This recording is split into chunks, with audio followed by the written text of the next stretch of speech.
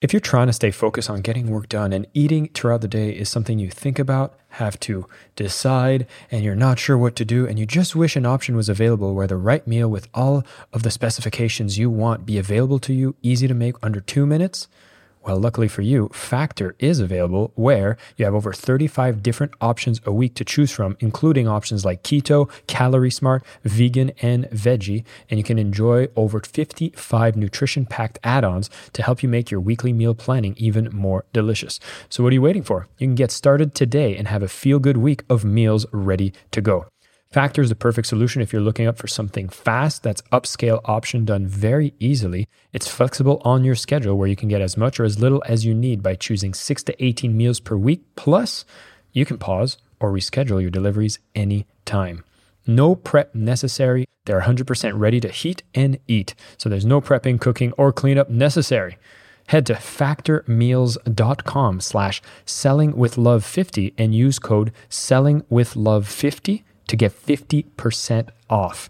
That's code sellingwithlove50 at factormeals.com/sellingwithlove50 and you'll get 50% off. Not bad.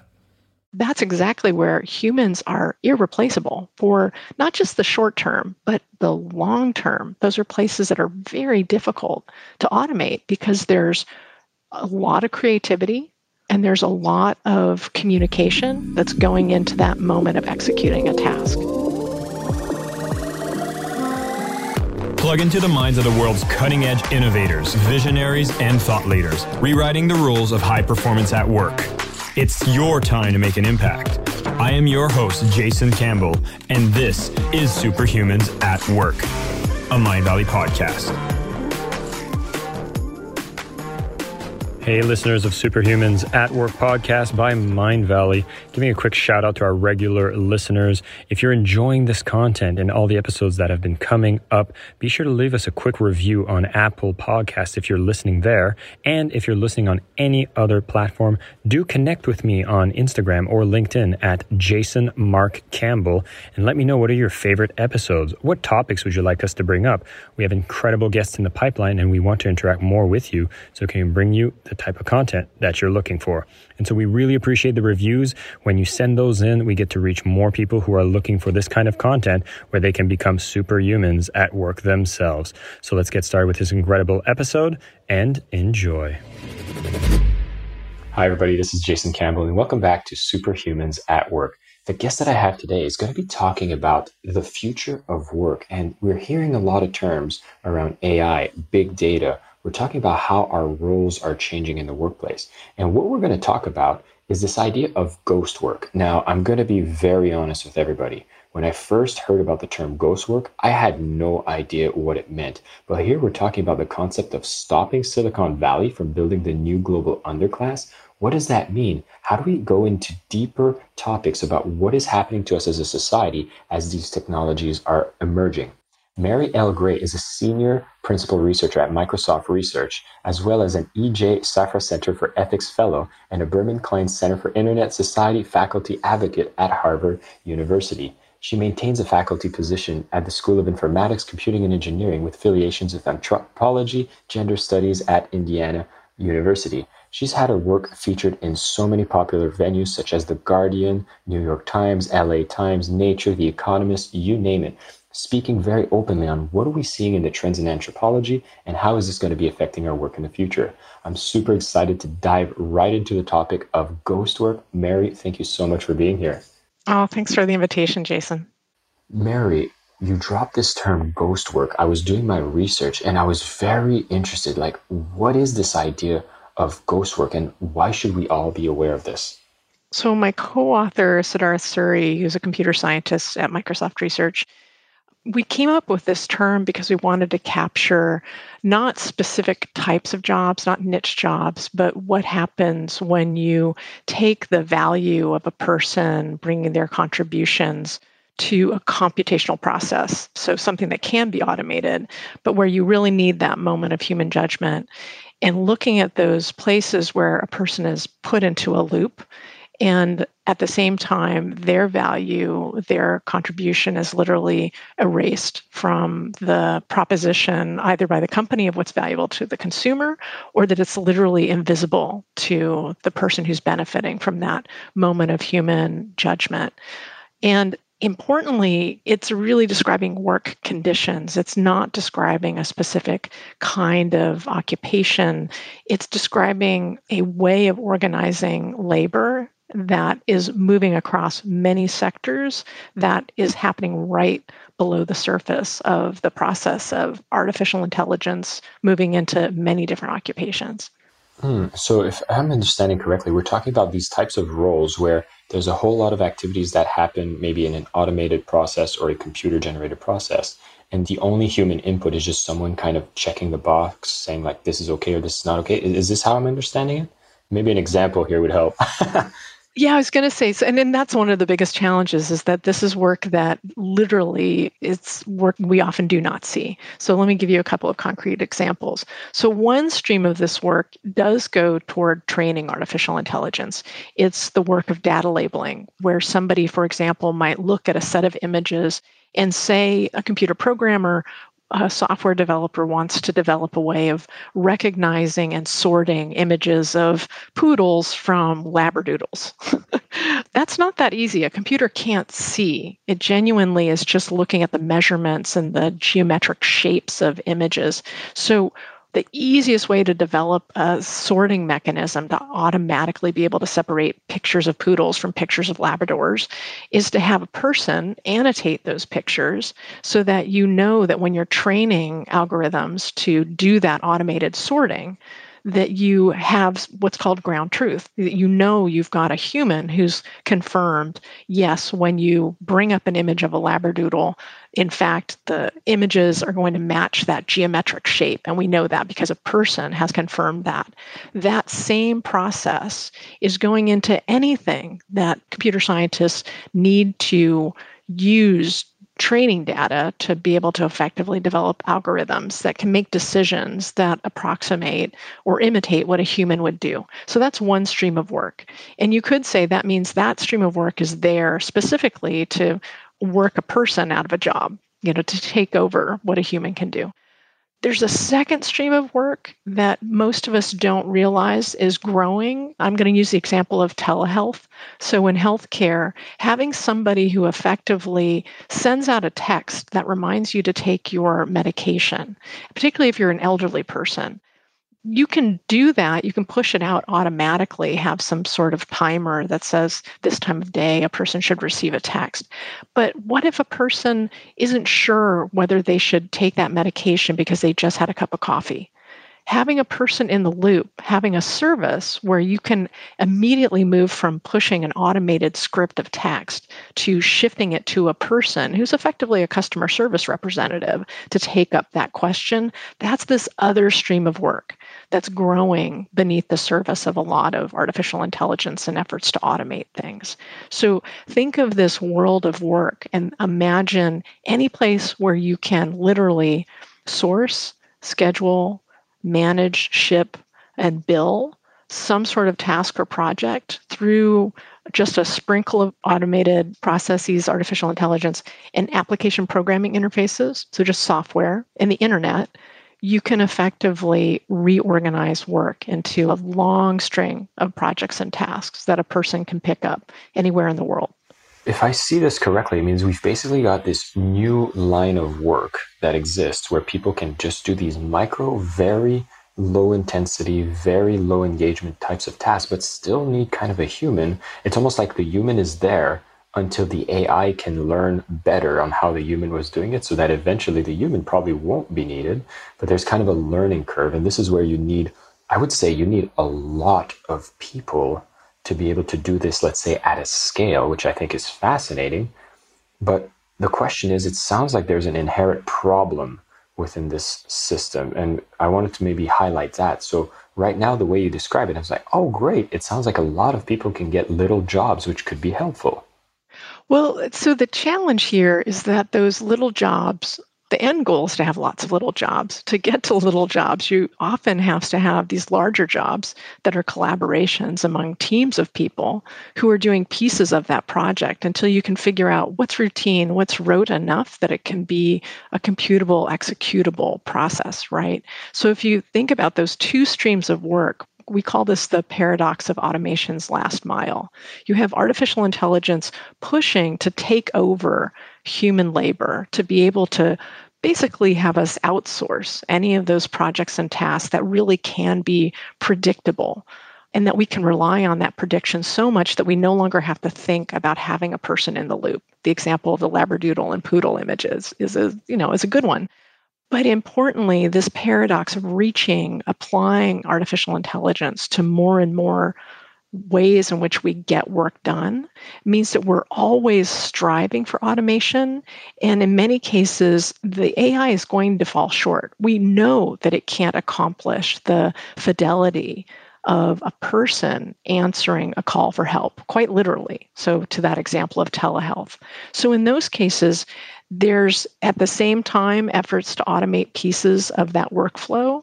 There's as much energy among firms to create startups, business models that say, you know what, I'm not actually trying to get rid of the human in the loop. I want them there, but I'm going to really scale back when I have them present. I don't have them present for the entire consultation with a patient. I have them there for that moment of sending a text. And the biggest challenge is that there are so many places where we have picked the low-hanging fruit of AI.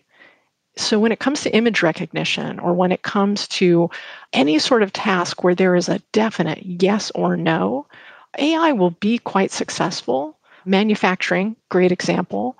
You can have a robot do mechanized tasks. In most cases, it's because literally you've completely rebuilt a factory floor so that everything is as predictable as possible.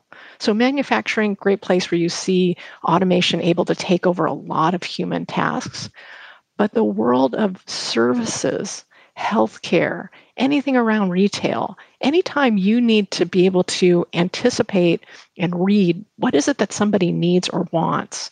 And I think actually humorously, anytime you know a person actually will expect an apology if you get it wrong, that's exactly where humans are irreplaceable for not just the short term, but the long term. Those are places that are very difficult to automate because there's a lot of creativity and there's a lot of communication that's going into that moment of executing a task.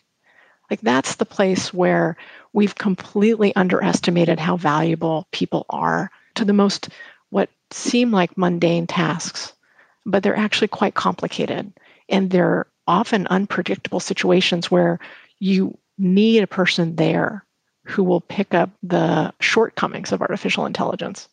And so when we look at this, to me, as someone who's very business oriented, I'm like, this sounds awesome from a business perspective. And here I know we're talking about making sure we don't end up in a situation where we build a global underclass. Am I right to assume that what we're saying is that as these automated processes are becoming really like micro tasks? And I guess I would assume, I've worked with outsourcing, working with virtual assistants. I see the cost of labor is lower. I've automated tasks to a point where it's just like, I just need someone to go in and do click, and I can afford to pay less. Are we saying that as we do this in a mass scale, there's going to be a very low paying class of labor that would emerge from this, and it's our responsibility to kind of educate ourselves? And I feel like this isn't the first time. We've probably seen this happen with different technologies in the past. Probably my favorite chapter in the book is a history of our efforts to automate out the human in the loop. And from the beginning of the Industrial Revolution, we always had people around the edges of what, for example, a textile loom could do. Automated looms were an incredible innovation. They could mass manufacture shirts. And if you wanted to sell a shirt that had a fancy bow or button, you literally had to take that shirt and the buttons and bows and send it off to mostly farm families who sat around a kitchen table and sewed the button and the bow, the flourish on the shirt. That really arguably gave the shirt value, gave it distinction. So in that case, that's piecework. That's where the term comes from. We've always had these places in technological innovation that were just beyond the capacity of the machine that we built. We've got to keep that in mind, that most of the history of how we price labor, the economic models we have of supply and demand of the products that we build, are organized, in some ways limited by the way we picture what's valuable in that equation. It's the end product. So what do we do in a future where most of what we give each other is support? Most of what we do for each other is collaborate, we create, we entertain, we inform, we serve each other. That is the vast majority of economic activity now around the world. We now are innovating in this place where we can automate some of that. Most of that is really not automatable, but we also don't have an economic model for how do you value a person who is effectively the location of production, like we are the factory, and what we produce is something intangible.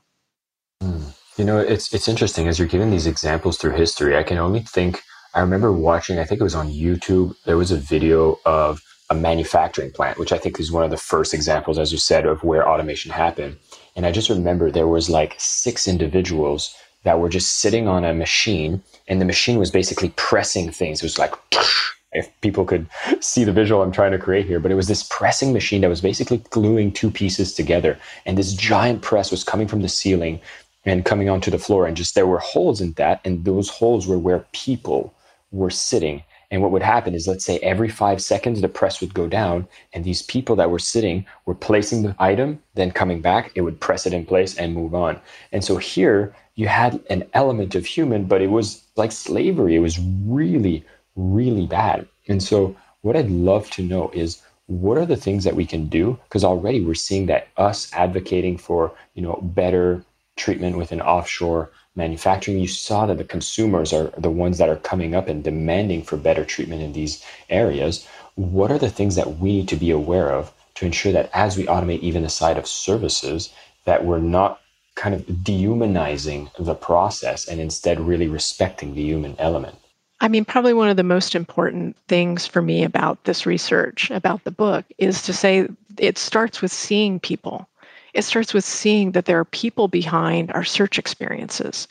When you get a good web result, it's because someone was part of looking at a link and creating some connection between the relevance of what you see and the keywords that you're entering, for example. Content moderation. 2 years ago, if I had said that's actually done by a person, none of us would have really understood how could that work. In fact, it takes a lot of people to be able to look at flagged content that otherwise is very difficult to interpret and quickly be able to come up with a collective, the wisdom of the crowd analysis to say that's hate speech or that's, a mass shooting. Like, it takes people to be able to do that really sophisticated, hard cognitive work. It is what we call knowledge work. So the big difference between the steel press that you're describing and those textile mills is that mechanized process that often we dismiss as mindless. Odds are pretty good. There was actually quite a bit of creativity and cognitive work going into those jobs, but we're pretty dismissive of manual work as also creative and cognitive challenging work.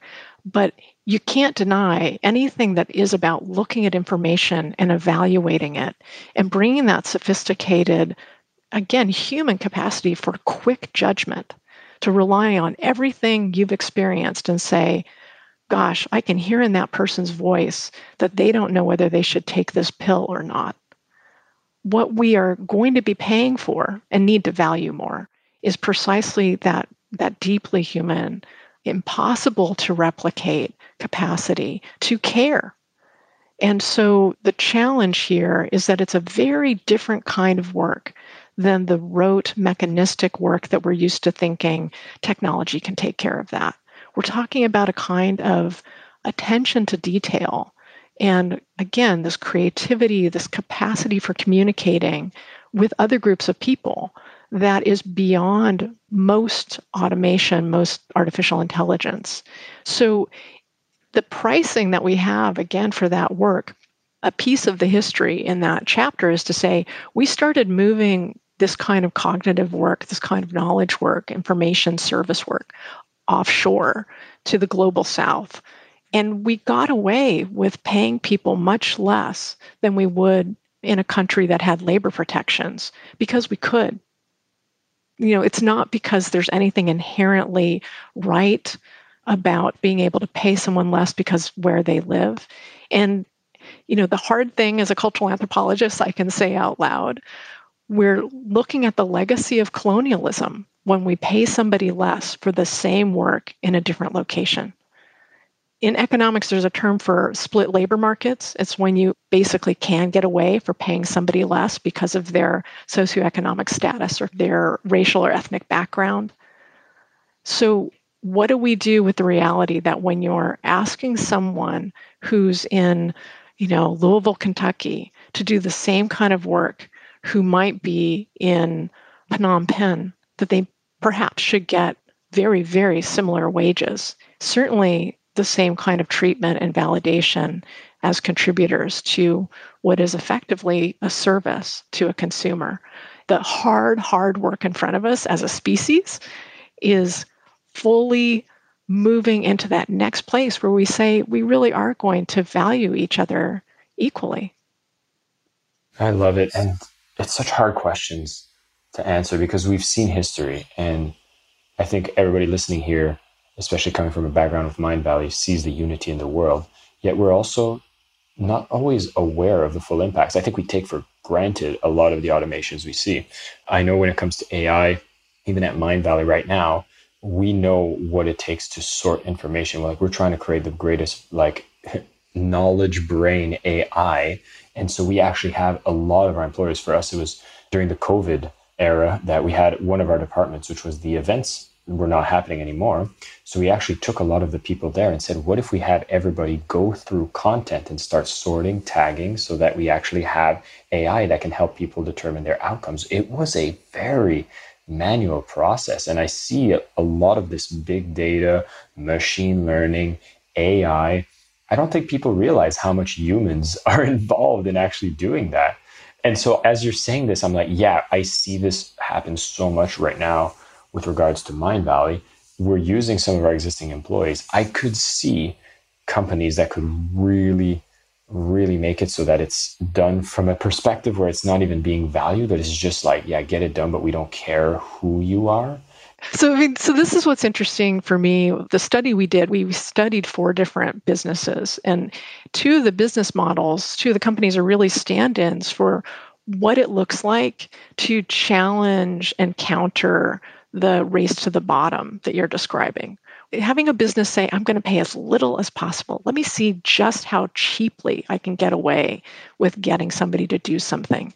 It turns out when it comes to cognitive labor, when it comes to knowledge work, where you really depend on a person being sharp, attentive, caring, there are clear diminishing returns. You will not get quality data. You will not get quality outcomes.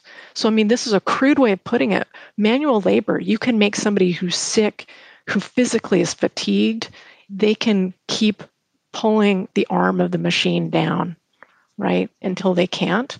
With cognitive work, with knowledge work, this kind of insightful, creative complexity that a human brings to the task, you can't phone that in. It's actually quite taxing. And we know that because we were observing thousands of people, hundreds of people over 2 years, looking at what does it take for them to do this work. You cannot create an output when it comes to knowledge work of any quality without having people give it their attention. There's no kind of middle ground there. It's in some ways all or nothing when it comes to those moments. It's almost like caring cannot be outsourced. 100%. Yeah. And at the same time, I can just think of times when it's like hiring a writer. You can get high quality or low quality. You can reduce the cost, but then the output's not as good. And if you're going to be building this kind of technologies that has automation, you need that data to be sound. That last point does give me hope as we're moving forward that this is going to be recognized. And the companies that value that care, I feel are going to be the winners in this, transition where, we talk about the Labradors in the labradoodle, but I know that the level of complexity of what is going to be demanded for machines to learn, for data to be sorting, you're going to be talking about like more complex data sets and evaluations.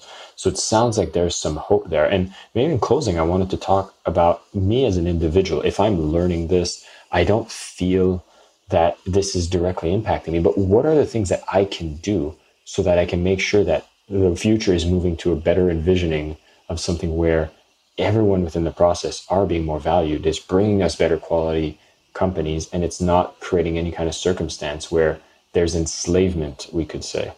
So the conclusion of the book is it offers 10 remedies to stop the building of a global underclass.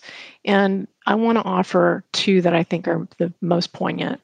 To me, one of them is precisely to recognize this is not a case of us or them. This is the future of work across all sectors.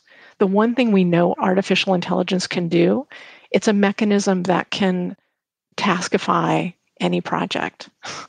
So it can literally take whatever you consider your day job as a doctor, a lawyer, an entrepreneur, and turn it into a string, a long, long series of tasks and projects. And so that, again, does not have to be inherently a bad or a good thing. It is to recognize that we're not talking about ensuring the future of the least among us. We really are looking at what happens to employment. How is it being reorganized under our feet? And so technically what we can be doing is equipping people to be, perhaps ironically in this moment of COVID, we're feeling what it's like to be working as distributed teams. Equip people to be working as distributed teams. That's the most important thing we could build, is not the capacity to replace somebody being a part of a team, but to facilitate them collaborating. That is the most unique capacity any winner in these labor markets had. It was their ability to connect with others, to listen to others, to give it their all, but assume that it really wasn't all about them. Like literally anything being produced, they were a part of it. And there was no distinction between their contribution and the contribution of others. It was being woven together by design. That's the design of these labor markets.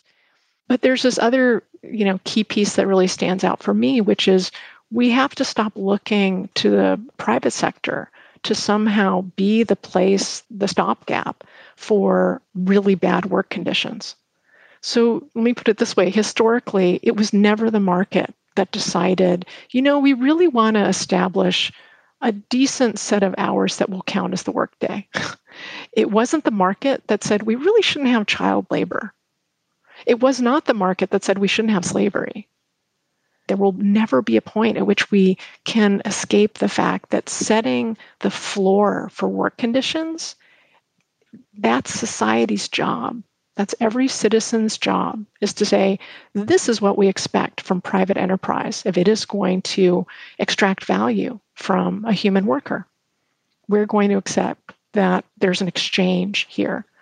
And in exchange for someone providing their capacity as a person to contribute to economic activity, what they get back is what we collectively decide is the bare minimum. So what will that be? Because we set that floor. Most of the global north has benefited from setting that floor. So what will the future of the floor we set for all workers, for us to stand on, what do we want that to be? What would we want that for ourselves? Because that's the reality here. We're not talking about what do we want it for some people someplace else. It's literally, what do you want this to be for your kids, for your families, for yourself? Wow. As we're making this transition, I love the fact that what we're doing here is really making sure that people recognize that we're all in this together. And Mary, thank you so much for sharing these insights here. And I want to give a quick recap for the listeners here as we're talking about the fact that as AI, machine learning, big data is coming, we're seeing a lot of the work that most people take for granted that we're doing every day is being taskified. You see that things are being automated, things are being drilled down to the bare essentials, and the human elements that are always being necessary are being compartmentalized. And if we're not being aware about what does that mean from an income perspective, a payroll perspective, if what is being created or demanded from that worker is going to be so precise, so descriptive that you could literally take someone and make them just pay pennies on the dollar to be able to do that task. And so where's the value that we put to that? We've seen through history, as Mary explained, that we've seen this in the manufacturing, the textile industry, where the work was being moved offshore for people to be doing the labor. But now we're talking about knowledge work is going through a similar transition. How are we going to treat the people that are part of the process that we're going to be taking for granted? I particularly love this discussion because it's bringing us to have more awareness of everything. I remember in the 90s when there was a huge revolt against Nike for their factories, which demanded Nike to make a shift and become more ethical in their supply chain. And as we are consumers and we're all in this together, it's up to us to just be aware that these are the trends that are happening. How do we buy what we buy? What do we support when it comes to asking our governments to set the rules of what do we accept as a society? Because at the end of the day, the market is going to do what the market does, which is find its best efficiency. In essence, we are the ones that need to take the power back, to be very proud and loud about the awareness that we have and what we want to see in the world. And Mary's concept about the fact that caring is going to be the number one valued resource as more of the things get automated. Let's make sure we put a fair market value on caring. And the more we care about this entire process, the better the world is going to be. So we don't need to look at a Orwellian dystopian future. We can look at an equal world where everybody's caring for each other. And I think that's a beautiful world to look forward to. Mary Gray, thank you so much for being here. If you want to go deeper into this work, definitely pick up a copy of Ghost Work, How to Stop Silicon Valley from Building a New Global Underclass. We just talked about 2 strategies here. There's up to 10 that you can apply so you can be more caring in the process. Thank you so much for sharing all your insights with us. And everybody here, thank you for listening and thank you for caring. My name is Jason Campbell, and this is Superhumans at Work, a Mindvalley podcast.